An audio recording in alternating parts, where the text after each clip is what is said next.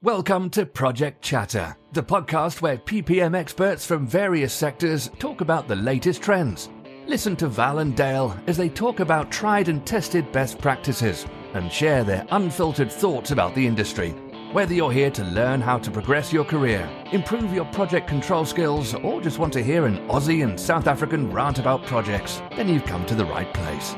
Welcome to the Project Chatter podcast with your hosts, Dale Fung and Val Matthews. Innate construction software transforms the way owners, contractors, and engineers manage projects and programs. With Innate, you get an integrated project controls platform that solves challenges in every phase of the capital project lifecycle. These are field-tested solutions that give stakeholders the information they need to minimize risk, improve operational efficiency, and control project costs. Innate, transforming the way the world builds. Learn more at innate.com. That's INEIGHT.com. Project Chatter is sponsored by JustDo.com. JustDo.com is a cutting-edge next-gen project management portfolio platform which doesn't force you into a project structure or hierarchy. Think of it as the Minecraft of project management systems, with integrated task-based chat, Gantt, Kanban, and much more. It's the only 21st century real-time platform available today. In this episode, Dale and I talk to James Bowles and Joe Lucas about embodied carbon and transformation. James has a mix of experience in engineering, construction, and project delivery. He founded Freeform, a 4D modeling consultancy in 2010, and now runs Zero, a fast-growing carbon-focused industry group. Joe challenges traditional thinking and believes in the power of human mycelium to collectively meet the urgency of our times. And you certainly could feel the urgency in the way they spoke about this, Val. Absolutely. They're both very passionate about, what they're trying to achieve here. But also, I think they're having fun with it, which makes it quite appealing to a lot of people as well. But I think the pace at which they've grown is phenomenal. And I think a lot of people can actually, it'll resonate with a lot of people listening to this podcast and actually get people thinking, what can I do? But yeah, what were some of the highlights for you? Yeah, look, we've been there since the start. I mean, we've seen these guys grow and the movement, and I'm pretty blown away by the number of people involved and the fact that you don't have to be an expert to get involved in what embodied carbon is, how you can make a difference on projects. I think Joe and James, they're on a really important crusade, and I think we all need to be part of that journey. As fathers, as responsible contributors to the planet, we should be providing something back, and they certainly have a way of doing that, which is non-linear, but it's certainly valuable to the industry. Yeah, couldn't agree more. The playbook, I'm looking forward to the playbook coming out. They spoke a lot around that, but also, not just talking about it, but actually turning things into action, which is pretty cool as well. And then we got to get perhaps Glenn Hyde back in to talk about clause X29 in NEC, all around carbon as well. So, even contracts are, coming to the table as well and changing what's in them. So lots to look forward to, folks, in this episode. So we'll leave it there. As we always say, keep listening, keep liking, and keep paying it forward. Hello, project people. Welcome back to a brand new episode of the Project Chatter podcast. It's always good to have you with us. And I'm really excited about this podcast because we get to have a bit of a chat with James and Joe about embodied carbon, whatever that means. James, how are you, sir? Yeah, I'm good. Thanks, Val. It's 9 p.m. here. Thanks very much for keeping Joe and I up. We're both early starters, so this is literally midnight for us. It's definitely 12 for me. Yeah. I do apologize, but we had to get you out of bed for something because this is really important stuff, and what you guys have done over the last year is incredible. And Joe, whatever table or whatever side of the table you're playing today, co-host or interviewee, we'd love to have you back every time. How are you, Joe? All good. Looking forward to it. Fantastic. And Dale, how are you, sir? Yeah, I'm good, thanks, Val. More importantly, how are you? Are you battered and bruised? How'd it go? I am. in all the places I shouldn't be, but no, I'm really well actually. I had a good go, and I will share pictures later on. But we were able to raise some money for charity, which is always a good thing. So about $2,000 for the Breast Cancer Foundation and Big Brother Big Sister. Well done, mate. Thanks, Brilliant. buddy. Well, look, this is a pretty cool subject that I know nothing about, which is pretty normal for a podcast, isn't it, Dale? I mean, we come in here, we act as 5-year-olds most days, and we're always humbled by the guests that we have and the subjects that we cover. But to get to the start of it, I mean, we always start with some type of baseline definition so that us in the room can kind of grasp what you're talking about, James and Joe. And I know in the particular, there's a lot of people listening to this one. What is, James, I'll maybe start with you. What is embodied carbon and how is that relevant to projects? Okay. So Joe, interrupt me at any point. I think we should say that first and set some expectations here. So Joe and I are not from a carbon background. We're not heads of sustainability. We're just people. We're people in construction from different backgrounds. And so we'll give you I think we were saying before we came on air, we'll give you the 101. We'll kind of give you the basics. But if anyone from Zero is listening at some point in this, we need to be very cautious that there are some brilliant people there who know this subject deeply. So we'll give you the basics and that will kind of frame the session. So Joe, so embodied carbon is everything. It's the carbon overhead of a project up until practical completion. So it's the extraction of materials, transport of those materials. It's the processing, assembly, and construction activities. It's the labor that visits the sites. It's the chemistry of what's happening inside a furnace. It's the upfront process. It's Joe, sorry. I was just about to say, we've got a really cool diagram that we can share, and you can put it into the notes that really separates the difference between embodied carbon and operational carbon.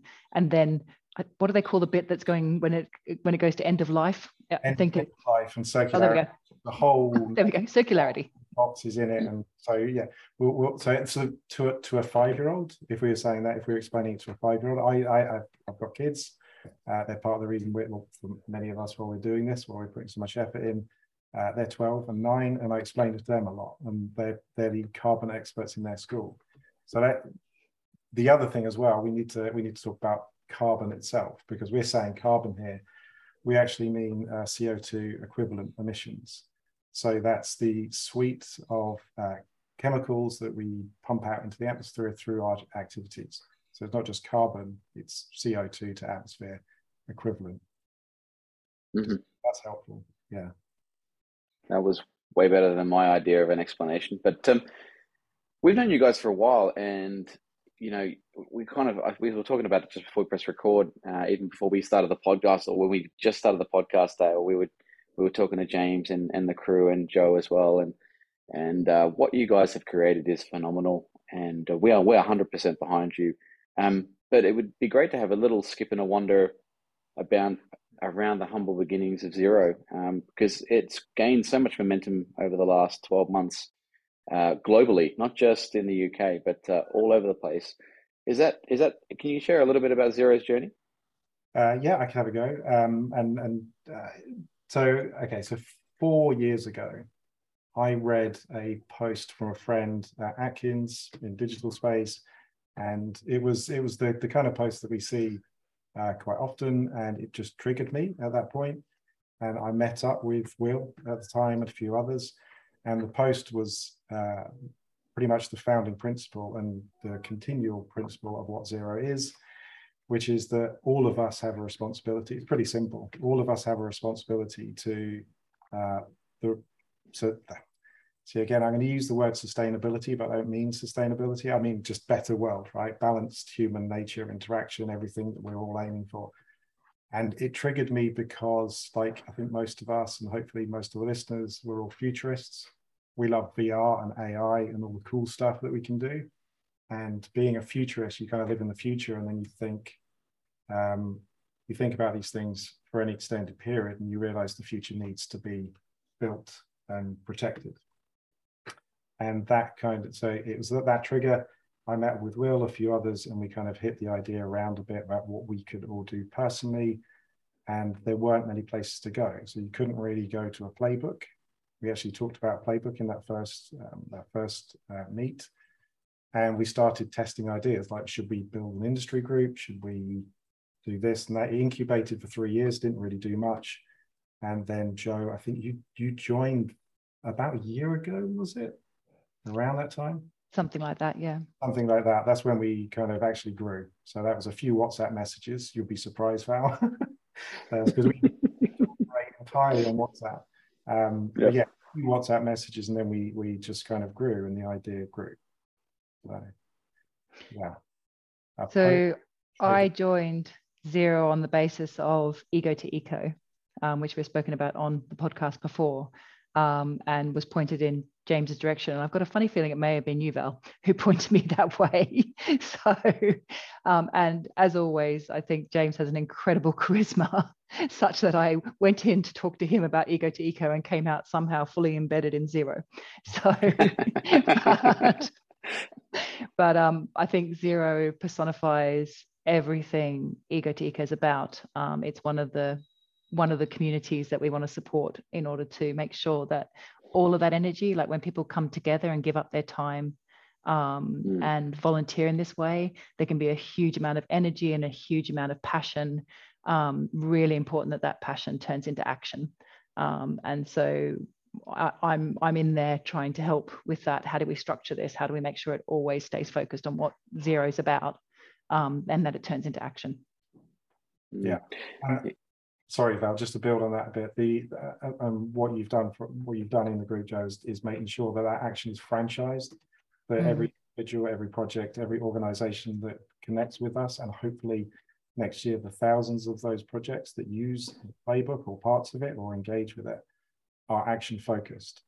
So not only are we action focused, that the whole mission and everything we do, we'll if we've got time, we'll talk about the plans for building the social network on top of the playbook and everything, but it's all action focused.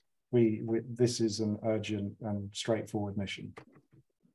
Yeah, no, it's great. It's great to be part of the journey, and I think that the momentum is shifting. And I think, as you were talking, we are all future people, as you said, and I love the idea that we are focused on it, but to build the future, because I've got kids as well, it's building, but it's building the future differently, because whatever we've done to date, we can't continue to do. And it's kind of an overwhelming responsibility. And I know a lot of people in the industry wanted to be involved. They just didn't know how. And I feel like Zero has been a mechanism now that allows them to be part of something bigger than themselves and contribute to that factor, because obviously it's very easy to be lost in the project world, as you know, James and Joe. The day-to-days can just be enough to exhaust you. So the time you get home, you probably got 4 to 5 hours.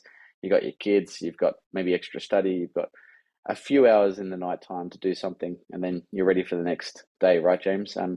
How do we help? So embodied carbon is a big deal. I think governments are definitely listening to us. They're involved. You see a lot of the ESG and embodied carbon type strategies in government policy. Australia is a little bit behind, I would say, to be fair, Joe. We talk a good game, but we're not stepping up to the pitch. I would like to know, I think, from your perspective, how is it working with governments, and how do you see it working from a project integration perspective, James and Joe? Whoever wants to go first. Joe, would you like to go first? And I can follow. I got some points on that. It's a good question, Val. Yeah. I think not being overly ambitious. I think we sometimes think we have to solve these things by coming up with the perfect policy or the perfect set of rules, or that we've got the solution to fix something, especially as project people. We love to have a fix. And I think this is definitely in the systems issue. So I think the fact that Zero is bringing together, we've spoken before about the concept of the 3% who can really influence the 85%. The sort of people being attracted to things like Zero are the 3%. They're people who are going to go back and share what they're doing and share the concepts of what they're hearing with each other, and are able to sort of co-create lots of different pathways. And so whilst There's plenty of people working on that policy side, and that's brilliant. And if Zero can have an impact on that, great. But policy tends to follow action. And there's plenty we can do within the constraints of where we're at this exact moment in time. We don't need to wait for the better world or the better leader or the better policy or the better contract. You work with what you've got. And in doing that, there's a chance, people are doing amazing things all over the place. If we're capturing that and sharing that, and someone thinks, well, actually, I can do that at work. That's not that hard. That's a pretty straightforward one. Just simply asking, are you using the new NEC X29 clause, which is a climate change clause, which is brilliant. That's a big move. It doesn't ask, anyone can do that one. But if you're constantly being asked, are you using this clause, it gets a bit more embarrassing to say each time, oh, actually, we haven't even thought about it. And maybe I better find out what that is. So I think we often think we have to be heroic. And actually, a lot of this is going to be lots of small steps taken by a lot of people. And that will make a massive difference. I've got nothing to add.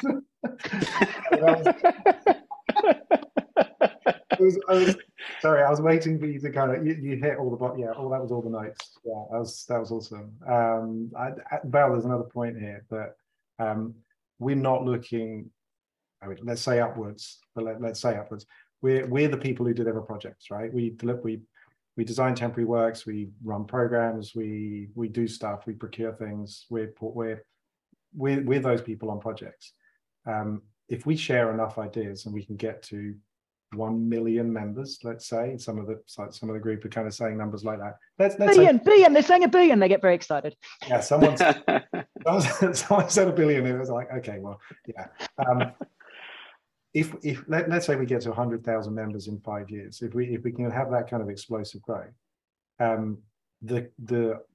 obviously the depth of knowledge across that network and the interactions, if we play it right and we cluster people in the right way, like regionally and on topics, and stream them in a certain way, we can build like V10, Joe, of the playbook. We'll be at that point where we're building a social network on top of, and this is an actual digital framework on top of the playbook, clustered on topics.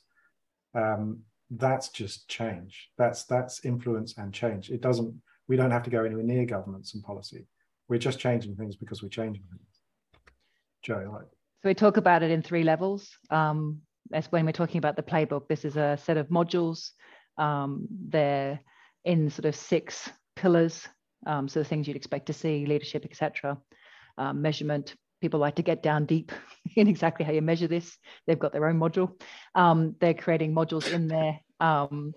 And you can find your like people that, can have a really in-depth discussion with you.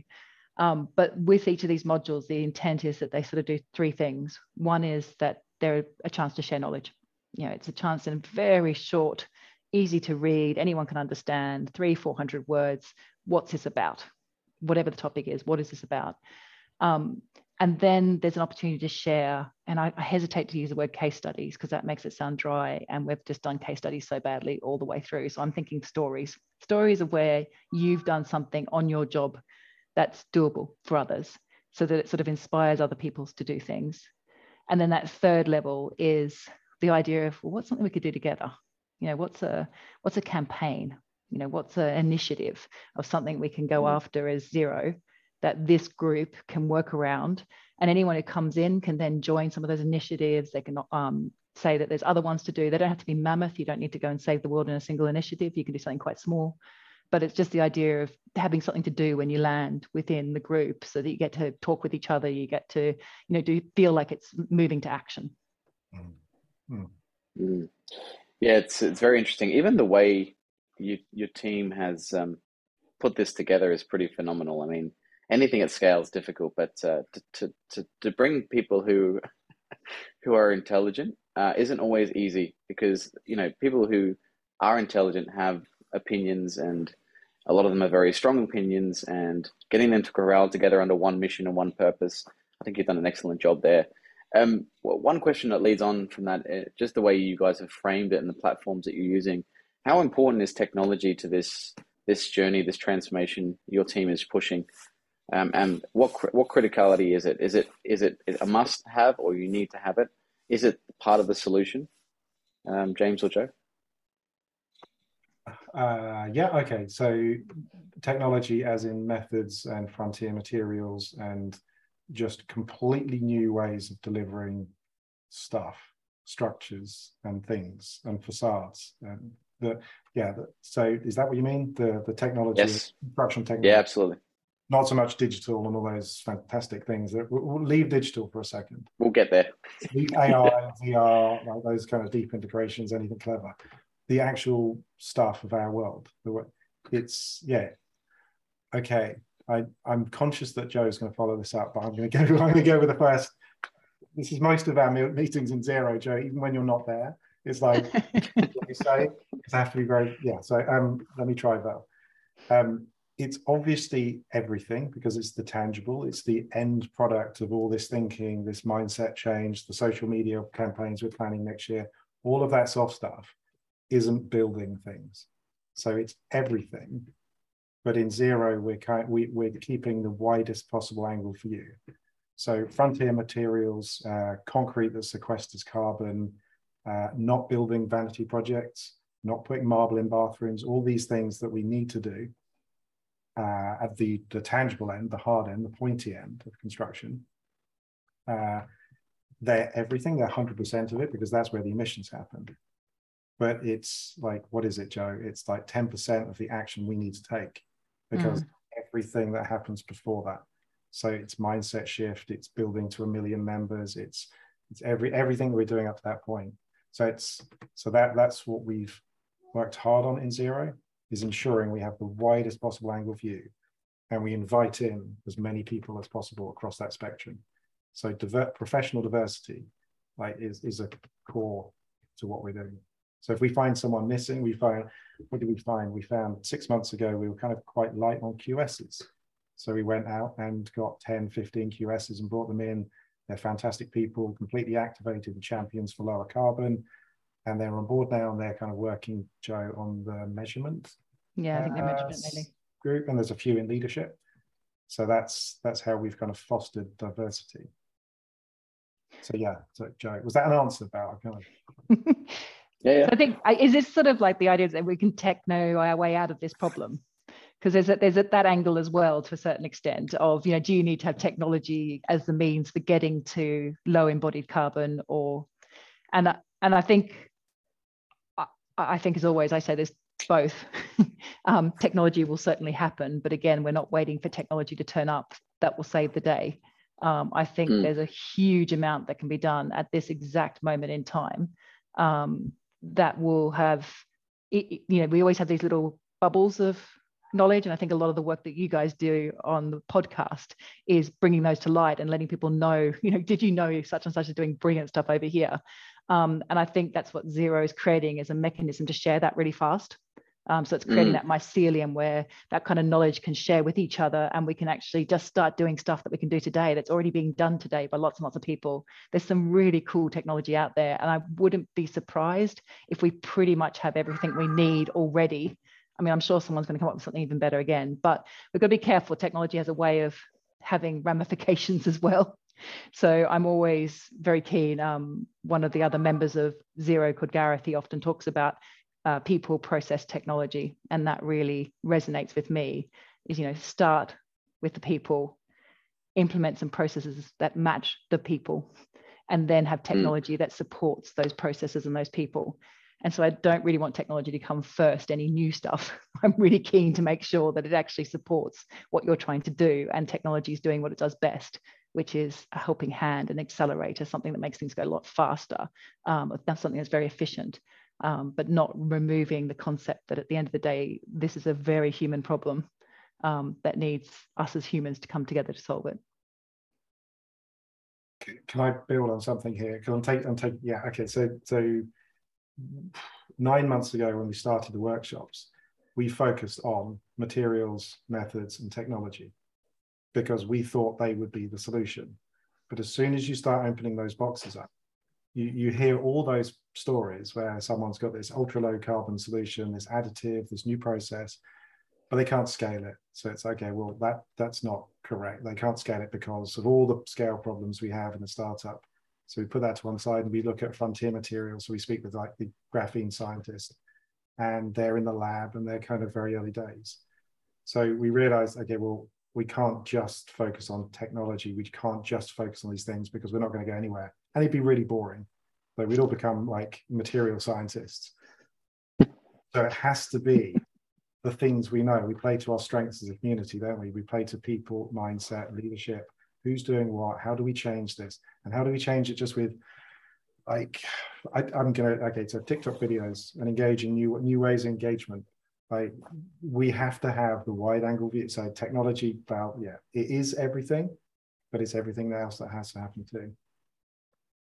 Yeah, no, they're great answers. I think you're right. It's a lever, but introducing new things into any old system is fundamentally another transformation. So you are compounding the problem by introducing new things when the system itself is the problem. And I think the thing that I love the mycelium word, and Joe, you brought that to life. Now I only use it when you're around because I look like a dick when I do it on my own. But I think I challenge you. And is that what it's making you look like that? maybe probably you and Dave Snowden would be the only ones that would understand what I'm talking about. But I think there is a value set around just the low hanging fruit as well, which is that somewhat in this process end to end. We find this in project controls where Dale and I feel a bit more comfortable. But there are things we can do fundamentally that shift or move the needle today without changing anything. And I kind of call them that's the dumb process. That's the moving block schema where that part A moves into part B, moves into part C.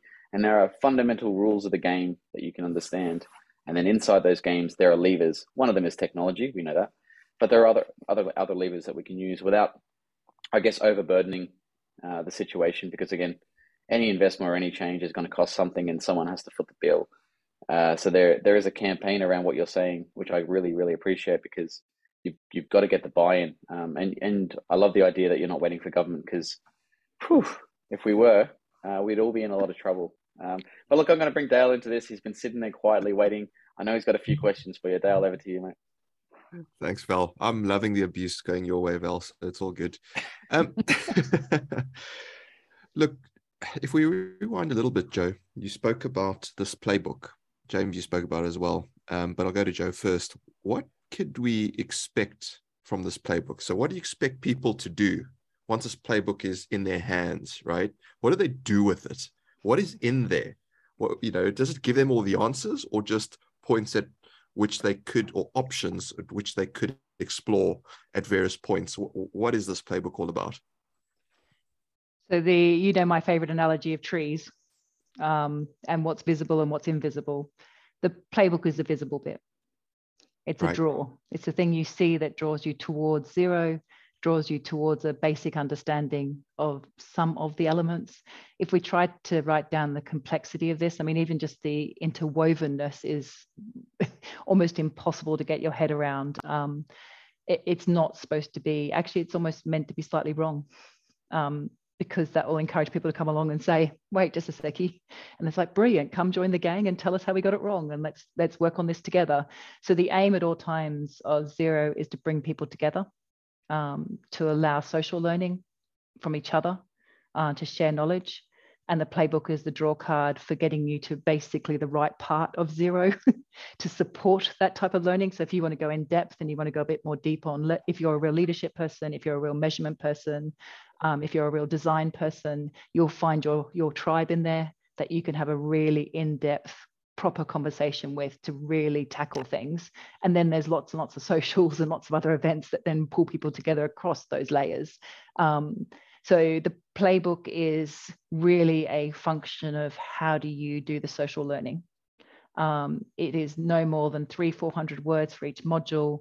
Of course, you can barely even touch the surface of anything when you're writing that much about this sort of complexity. So it's as much just to get a concept of, is this something I'm interested in? Is this something I want to know better? We're hoping to have things like the stories that you can share. So what have people done in this space that kind of inspires you?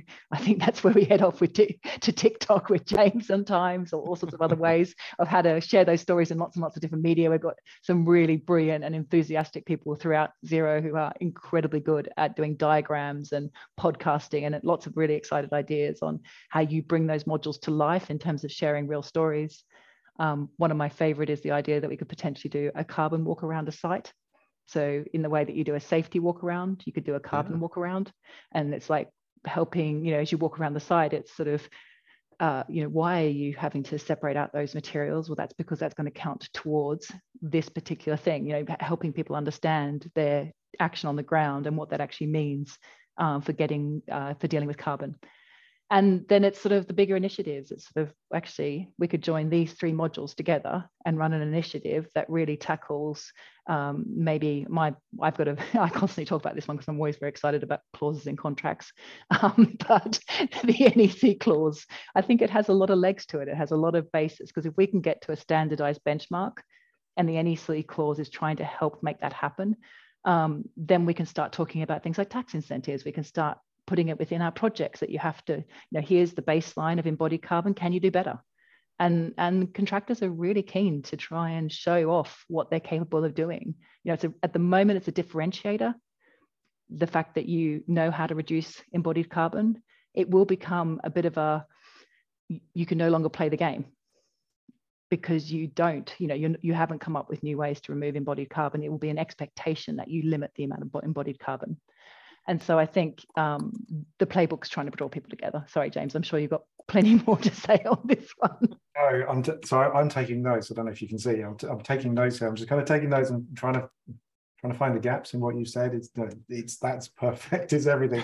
Can I add in just a few tangibles? So some of the modules are, Joe, as you say, huge, like inspire, change, foster innovation, MMC. Like these are topics that there are hundreds of books on. So that's not what we're doing. This isn't a pathway to lowering your embodied carbon.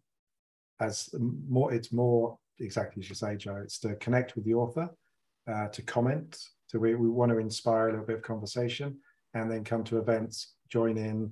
And if you've got new ideas for more modules, if you want to break some out, there's already, I think, 10 or 12 spin-out groups that have just spun out from these topics. So yeah, like the financial case in Asia for lowering embodied carbon. Like that group's just spun out and gone site. So that's what we are. That's what we want to be. Amazing. And cue Mr. Glenn Hyde back for an episode on NEC, I think, Val. But sticking with you there, James, you mentioned franchises as well. Is that what you meant by these little spin-offs going all over the show? What's franchising within Xero?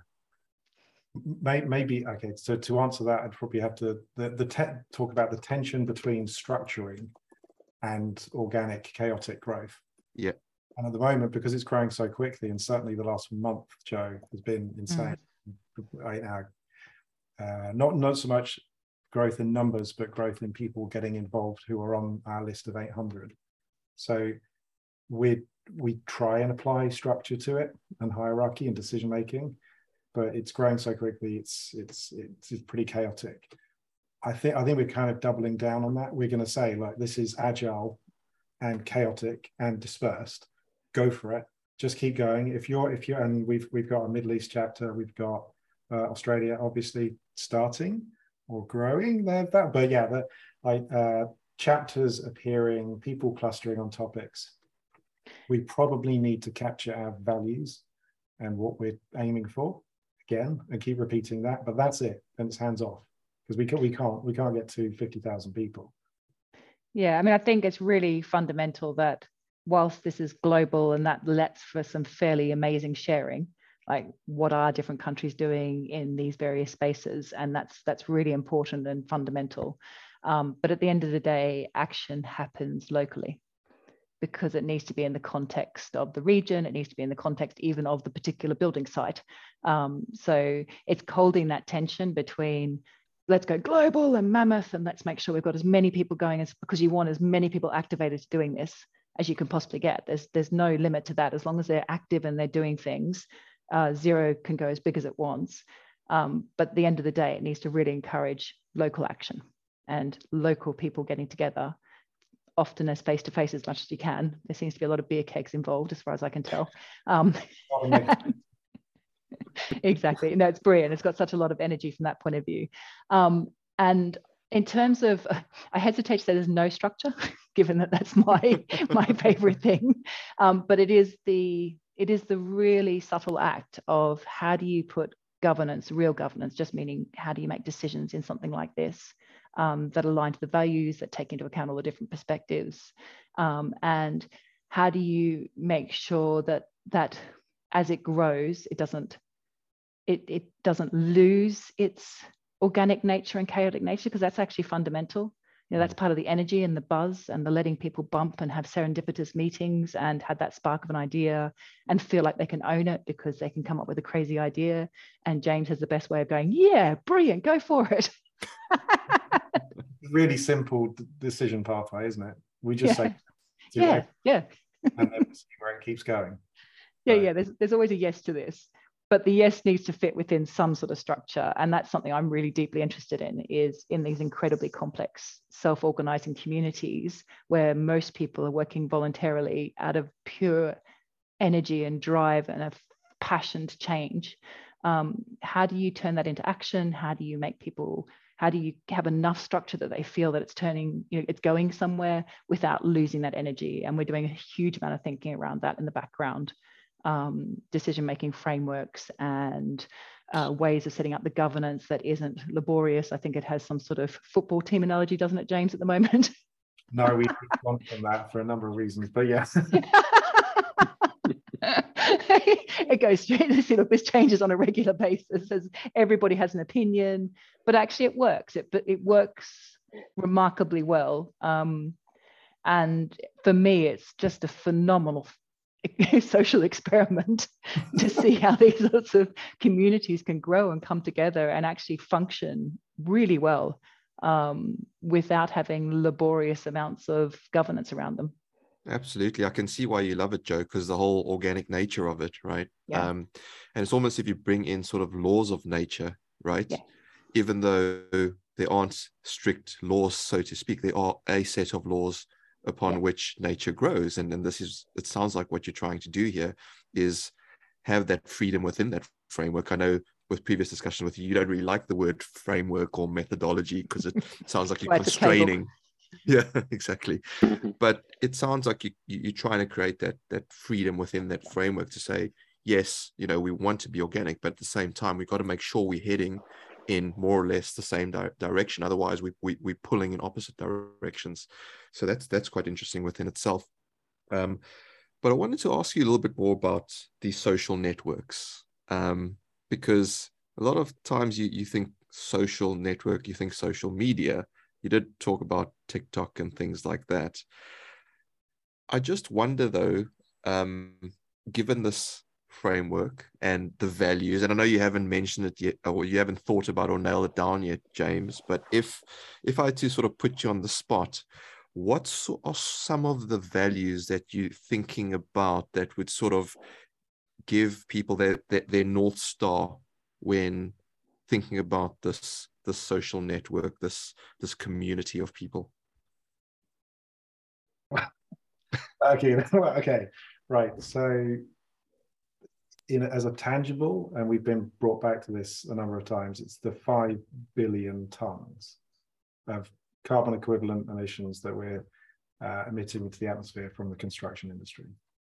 If we're not taking a step to reducing that in anything we do, or any module that's written, or any connection that's made, that's fine. We just need to, we don't do that stuff.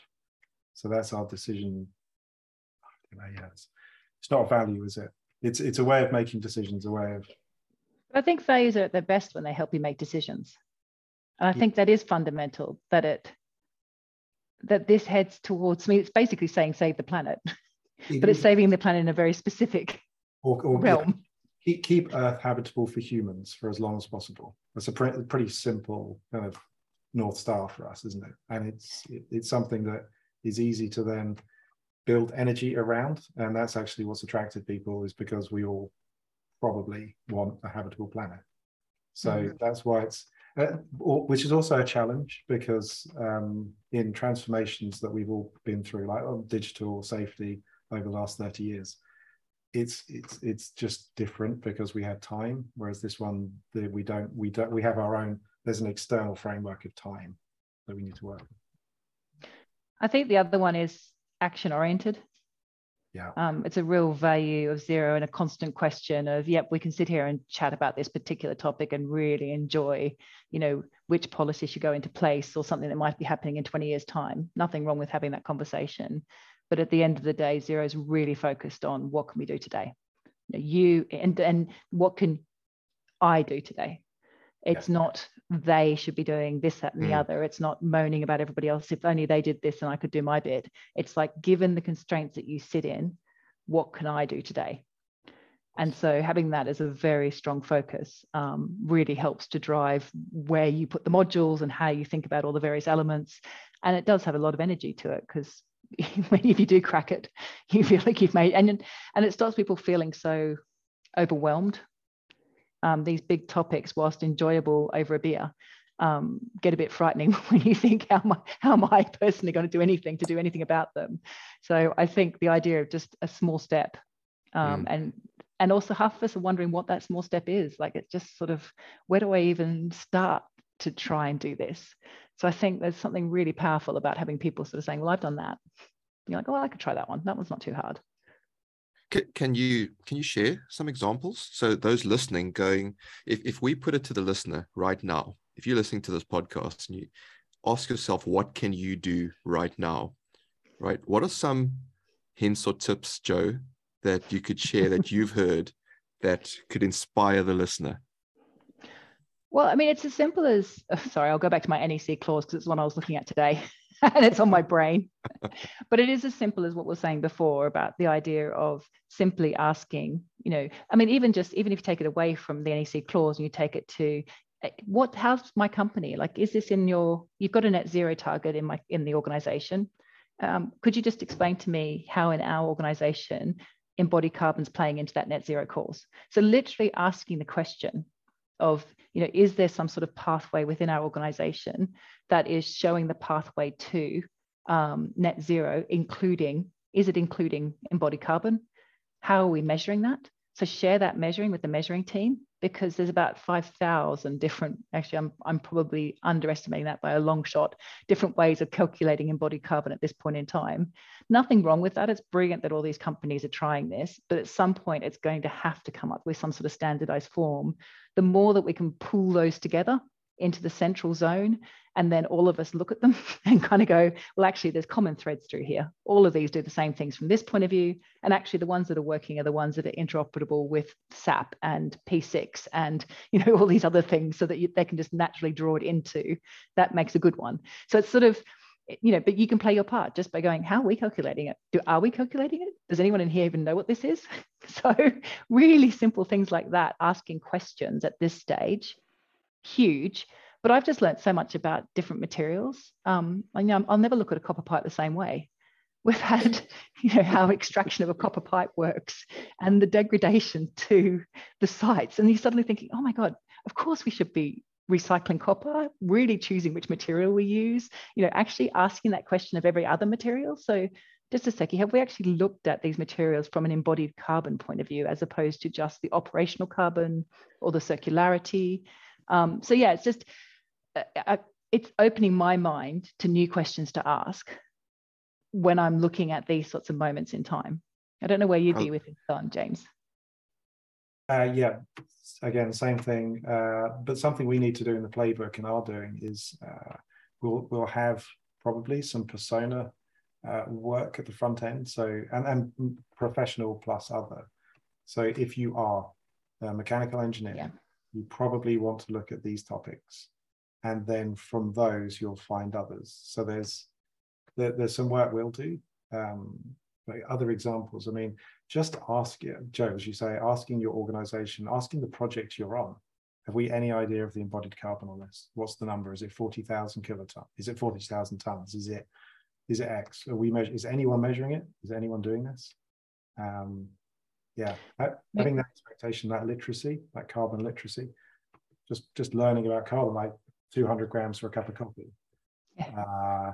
Or is it 4 grams per WhatsApp message? We get through quite a lot of that. So what do we do? Is it 20 tons per car? Is it 1,000 for a house, 40,000 for a high rise? Like, we don't know that yet, do we? We don't have that carbon literacy. So I guess a good action is to go and learn this stuff, just get a feel for it. And then you go back to your projects and say, you're watching the concrete wagons come in every day and you're thinking, okay, well, that's 140 tons of carbon every time we have an 8-yard wagon come in. Like, what is that? Well, what we just kind of bringing carbon to the surface is so important. Do you remember the days when food items didn't have the calories on them? Yeah. Mm-hmm. What we're actually talking about now is, can we get to a stage where either they're labeled or there's some sort of barcoding system or something where we're conscious of what we're actually contributing when we're constructing projects, right? It's definitely coming. I mean, it's really interesting because, like, I look at this from a decision-making process, and there's been so much focus on the operational carbon. Like, there's been a huge amount of focus in the last 20 or so years, and that's had a massive impact. Like, every building now has LED lighting. You know, they really think about what HVAC system they put in. There's a lot of thinking that's gone into that space. And I recently went to an opening of a product designer's place, but he'd just done a renovation. And I was asking him, because I don't normally ask this question, but it's like, what was the embodied carbon of your new build? Because he'd been telling me about the embodied carbon of each of the products he was making. So I was like, how did you think about it for your build? And he goes, well, that was a really interesting discussion, because at the beginning, we were going to go for a whole new building. We're going to take down the 2 old buildings because from an operational point of view, they were rubbish. You know, they leak all over the place. And so to get a really new, modern, non-leaking building, we're going to build a new one. And then they went through a whole year of planning and then had a sudden moment of, just a second, we're all about embodied carbon with the way we do our product design. We need to reflect that in how we do our build. And so they started looking at the embodied carbon, and they ended up putting an insert in and then putting a heck of a lot of insulation into the existing buildings. And they saved over 40% embodied carbon, which would have taken more than the lifespan of the building to make back in the operational carbon. And I just found that really interesting concept of just putting that thinking in at the front end and the knock-on impact of that, and the fact that we've kind of been a bit on autopilot, thinking mainly about operational, and to suddenly add embodied. One, it was cheaper.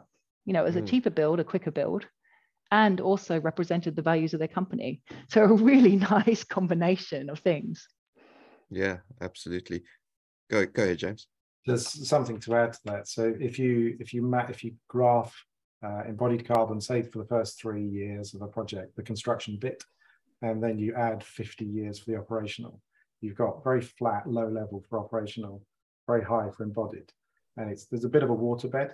So if you push down on this, if you push down on your operational, if you really shrink that down, you can easily pop up your embodied carbon because you're putting more stuff in, or the solar cells or heat pumps.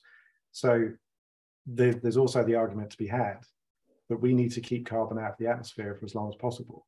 So you really want to push the front end of the waterbed down. So in Joe's example there, you're getting 40% off this. Even if the operational carbon's higher, it's better to pay that cost over the next 50 years. Thank us for that. So there's more to it than, and so concrete, the cement production is 8% of all emissions. That's 2/3 of embodied carbon. That's a big one. If we can flip concrete in the next 20 years, if we can turn it from an emitter to a sequester, if we can get carbon negative concrete, that's it. The entire construction industry is paid for itself. So there's some huge fundamental points here.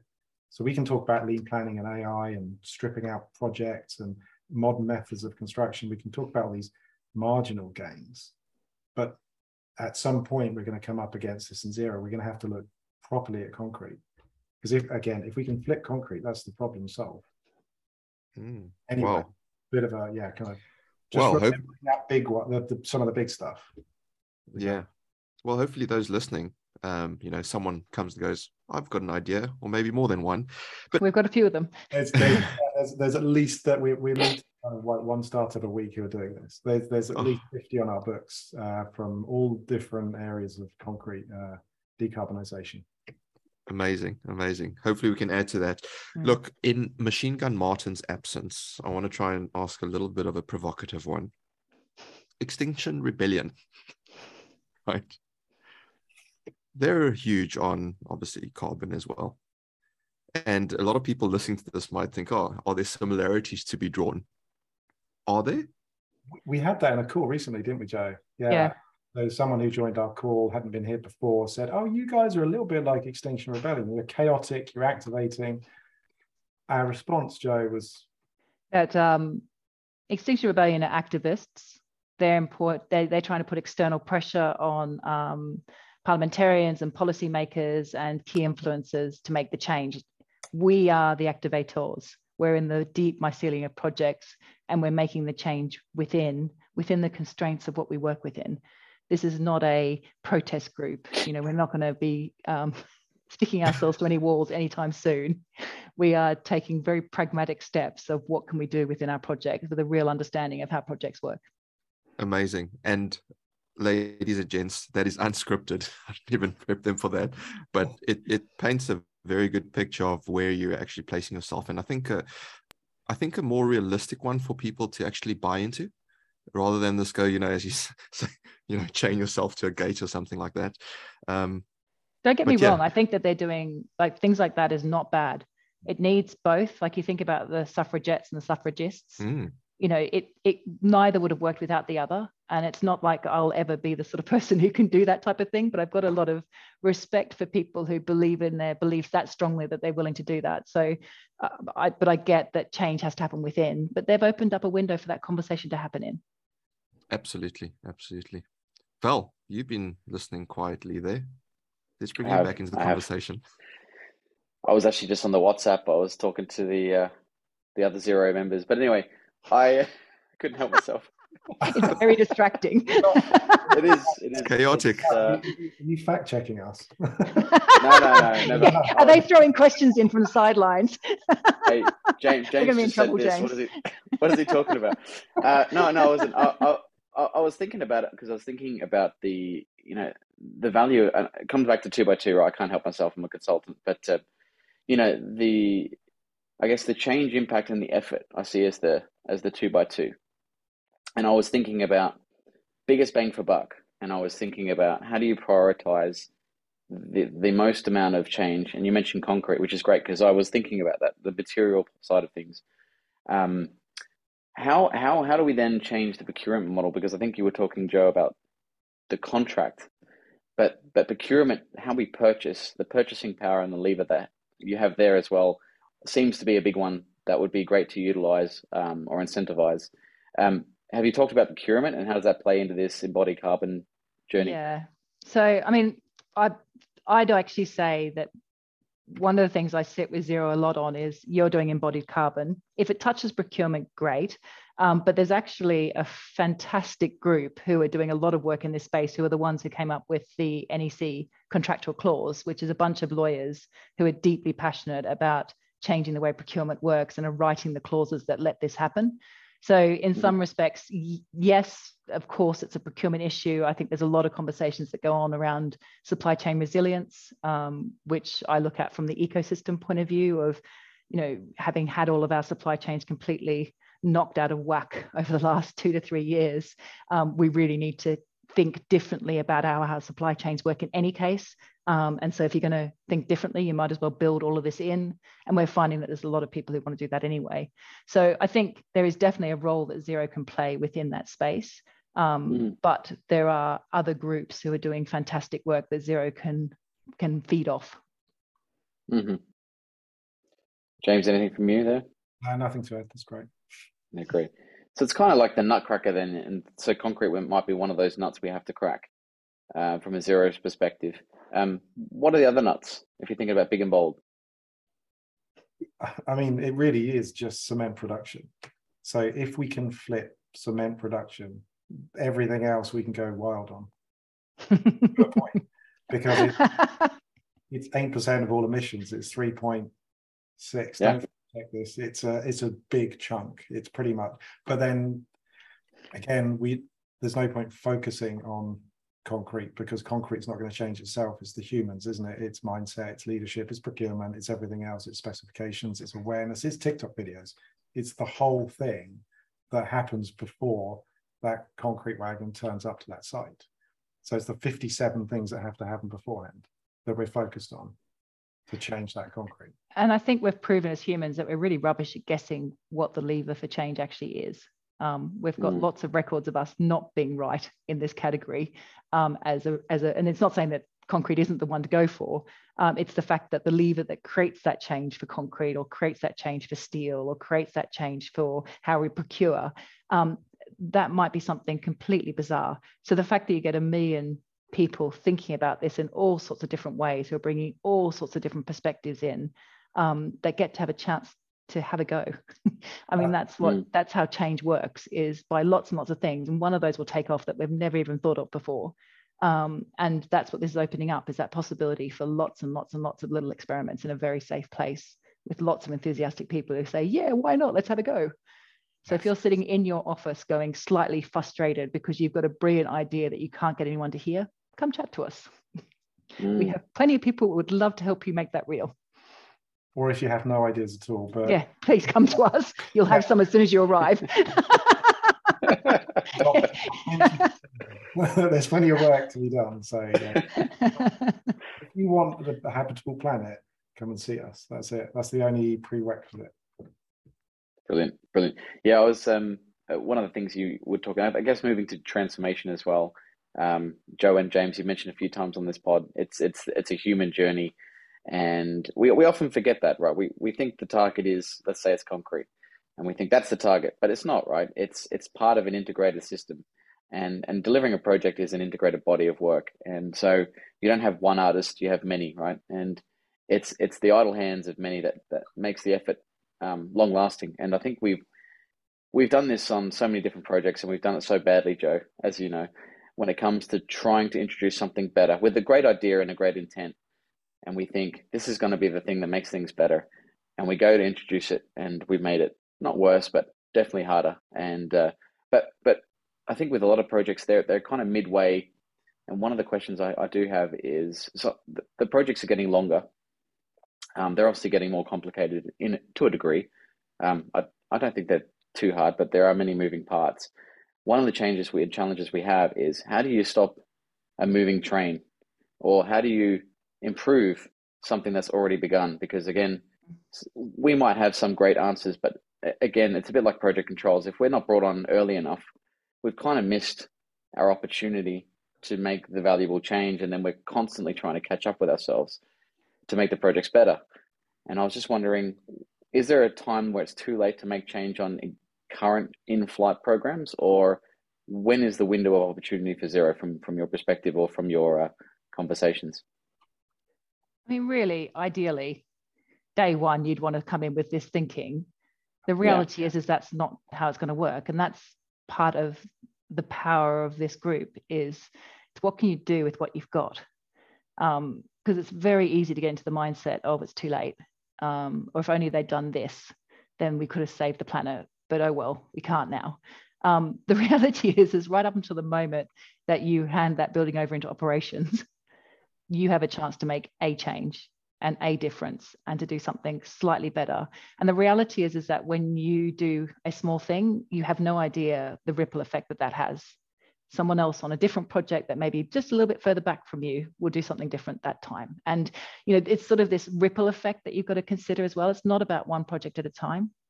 And this is a global change, and it needs, great, you're learning about how to change it at the last second, and that's going to be needed as well. So I don't think we should get too caught up in a solution, the right way to do it. I don't think any of us have figured that out yet.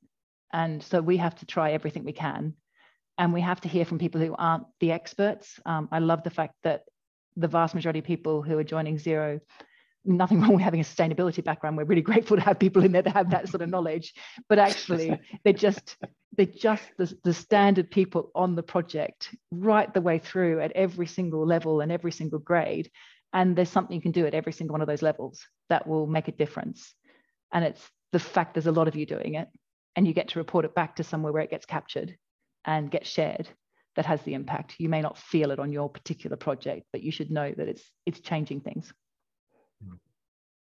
James, do you want to chime in there? No, I'm just taking notes for the next meeting. I was going to say, I think there's something along, maybe there's options for each part of the life cycle you're in.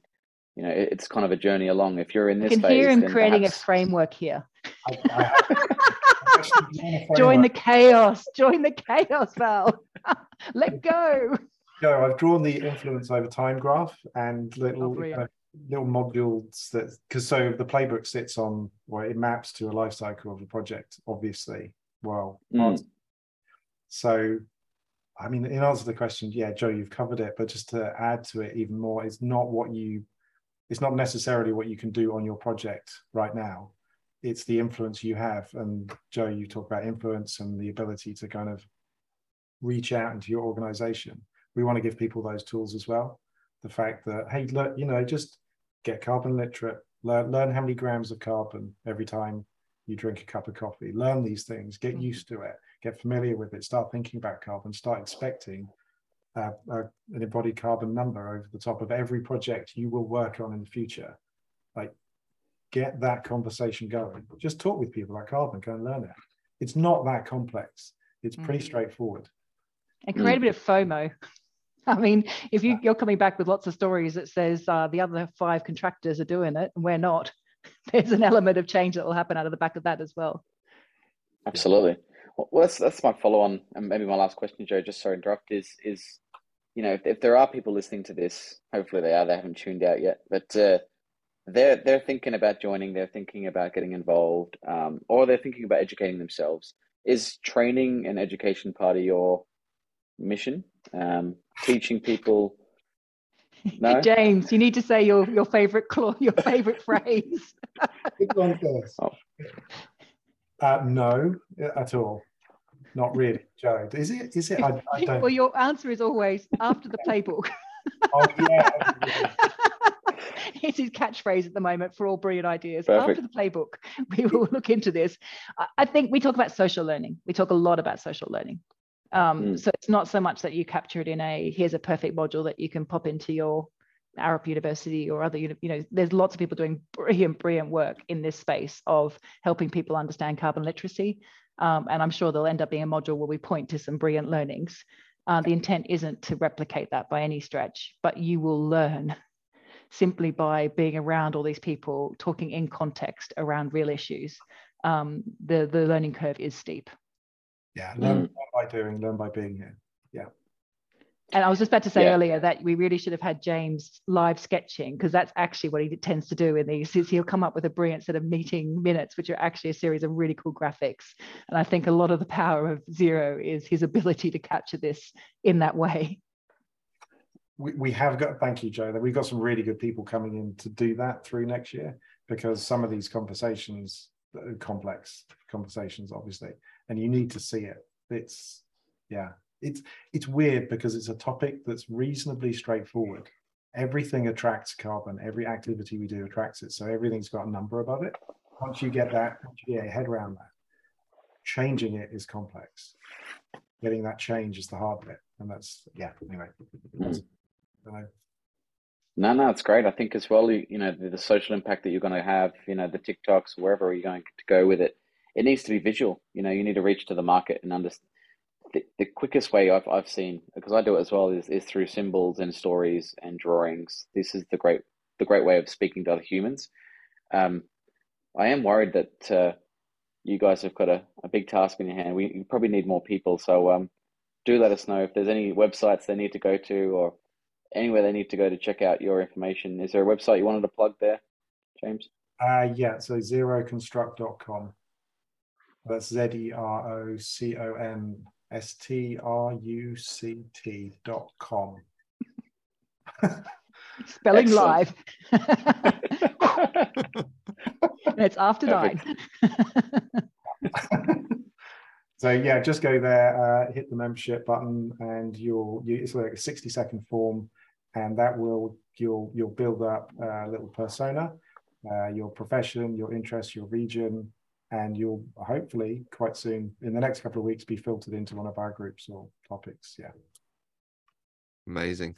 I think we got I don't know how long back now, but we've got a little post roll at the end of every episode around where folks can go as well. But it's great to hear it from the horse's mouth. I was thinking about what you were saying and also what Val was saying around visual. I was thinking, well, webinars are old these days, expos as well, but they're things that people can see and feel and touch. And if we're in the stage where we're trying to educate everyone, what about having something where we get all of the people around, whether it's in a conference room or a big hall, and set up a store, whatever the case may be, saying this is what we can do with technology, leadership, as you say, this is how we measure, this is how we do things, and it's all in one place. And it might just be for a day or two, but I feel like the energy you create with so many people in one place from there expands. So I don't know, maybe there's something we can do in that space. So I'll throw out some ideas that I'll definitely after the playbook, but are on the table at the moment. I remember all of them. So there's so many brilliant people coming up with great ideas. So first one is to turn the modules into a deck of playing cards. There's 70 of them, like top trumps. You remember the kind of, that by doing this, your impact will be this. These are your superpowers. So you could have that. They could be NFTs, Joe. We need to talk about the carbon footprint of having non-fungible tokens and the blockchain. But we could have some kind of collectible on some of these modules. We are probably going to build a metaverse module for all of this. So there'll be some kind of space that you can go into, interact with the ego to eco trees. With the trees and walking through the forest, and the modules sit there and you can interact. And we run in-person workshops as well, so and they'll all be hybrid next year. So plenty of options for what we do next. Build the playbook. That's the foundation, and then everything. Build the playbook. I was also thinking perhaps monopoly. Who can own the most properties with zero carbon? I'm struggling with the capitalist. I don't know. How do you mix in, as you say, capitalism with carbon? Because it's not going to go away, right? But anyway, lots of ideas to play with. So folks, get yourself onto the website first and foremost, and then onto a WhatsApp group, so you can be as distracted as Val was throughout this entire episode. No, he wasn't too distracted. Look, folks, an hour has gone by very, very quickly, and we could probably speak for a few more hours, if not days. But we will let you go. Before we do, though, we do have, and Joe, you've had this before, Fiverr, where we just ask you 5 quick fire questions. James, I don't know if you've had it when you came on previously, but we'll take you both through it anyway. And Joe, if there are repeats, you feel free to change your answer from last time. So if you're both ready and willing. Mm-hmm. I see nods. Okay, it's just 5 quick fire questions. Right, number 1, and I'll go Joe first, and then James, just to give James a bit of a warm up there. So question 1, steak, seafood, or salad? Salad. I'm definitely trying to reduce my amount of meat. Seafood. Question 2, are leaders born or made? We could have an entire discussion about leaders. I refuse to answer. Fair enough. I'll accept. James? Does made include self-made? Yeah. Why not? No, I don't feel like anyone's born a natural leader, right, Joe? No one's born a natural leader. Dale. We build it for ourselves, because we're set a mission. We give ourselves a mission and go, well, the only way I'm going to get to this mission is to learn how to lead. And that could be like a 6-year-old or a 60-year-old. So it's self-made, isn't it? Is that too long an answer? No, not at all. It's your answer. Okay. Fantastic. Question 3, what is one piece of advice for people new to the project profession? Sure. realize that you will be continuously learning, and be very open to that, and ask as many questions as you can. James? Yeah, just to appreciate the time scale as well. Like when you're starting out, you've been learning for a very short period of time, and you're going to be learning and working for 40, 50 years or forever, really. Yeah, it's a long time. You've got loads of time. Don't rush. Growth mindset, indeed. Question 4. If you could go back to one moment of your life, what would it be and why?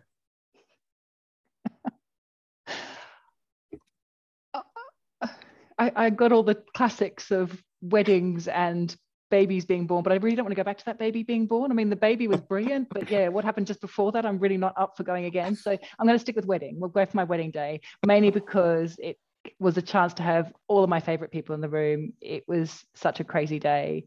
It was just a reminder of everything that's about community and coming together and celebrating what's important in life. Amazing. James?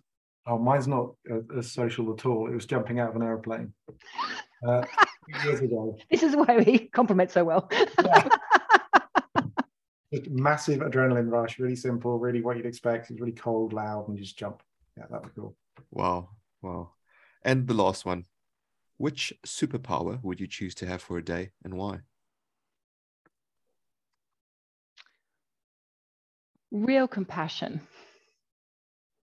Just to really, I mean, I don't know if you could last for more than a day to have full open compassion, but just to really be able to step in and understand other people's experience and see how they're seeing the world, and sit beside people and really be there. I just think it's something I really work toward, but I don't know if I achieve very often.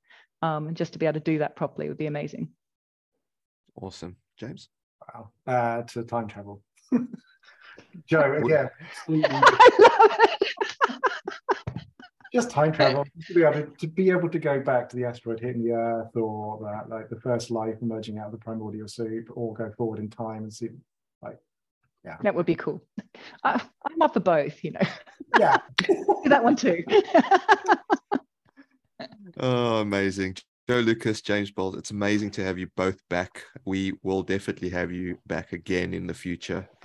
We obviously are actively involved in what you're doing and following avidly, and support you wholeheartedly in this whole movement, if we can call it that, for lack of a better word. But it's hats off to all of you, with what we're trying to do here.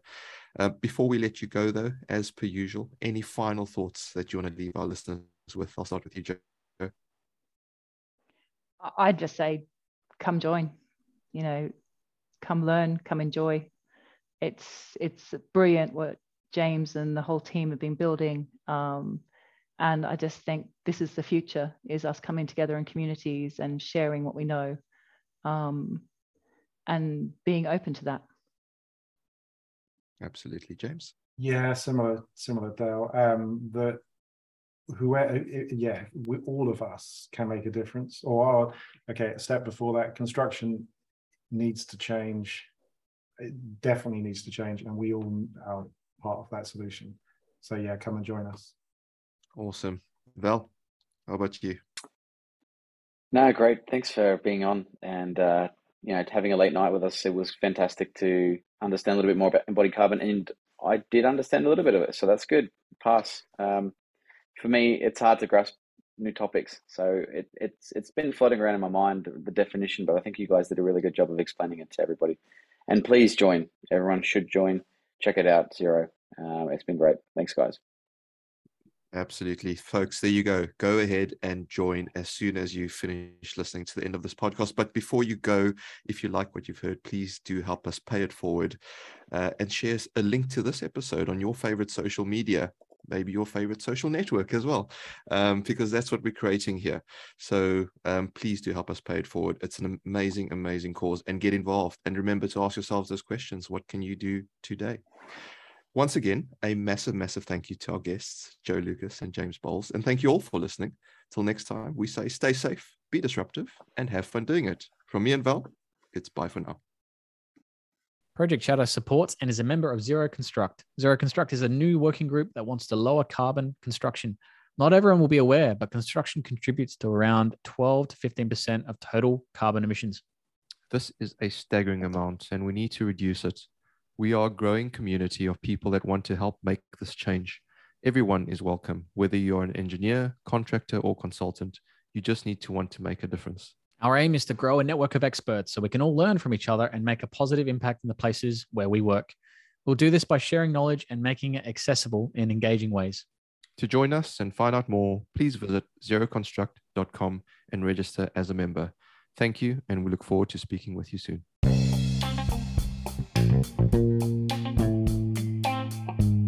For more information, blogs, or to support our charities, visit projectchatterpodcast.com. And if you would like to sponsor the podcast, get in touch via our website. You can also leave us a voice message via our Anchor page and let us know if there's something or someone specific that you would like on the podcast.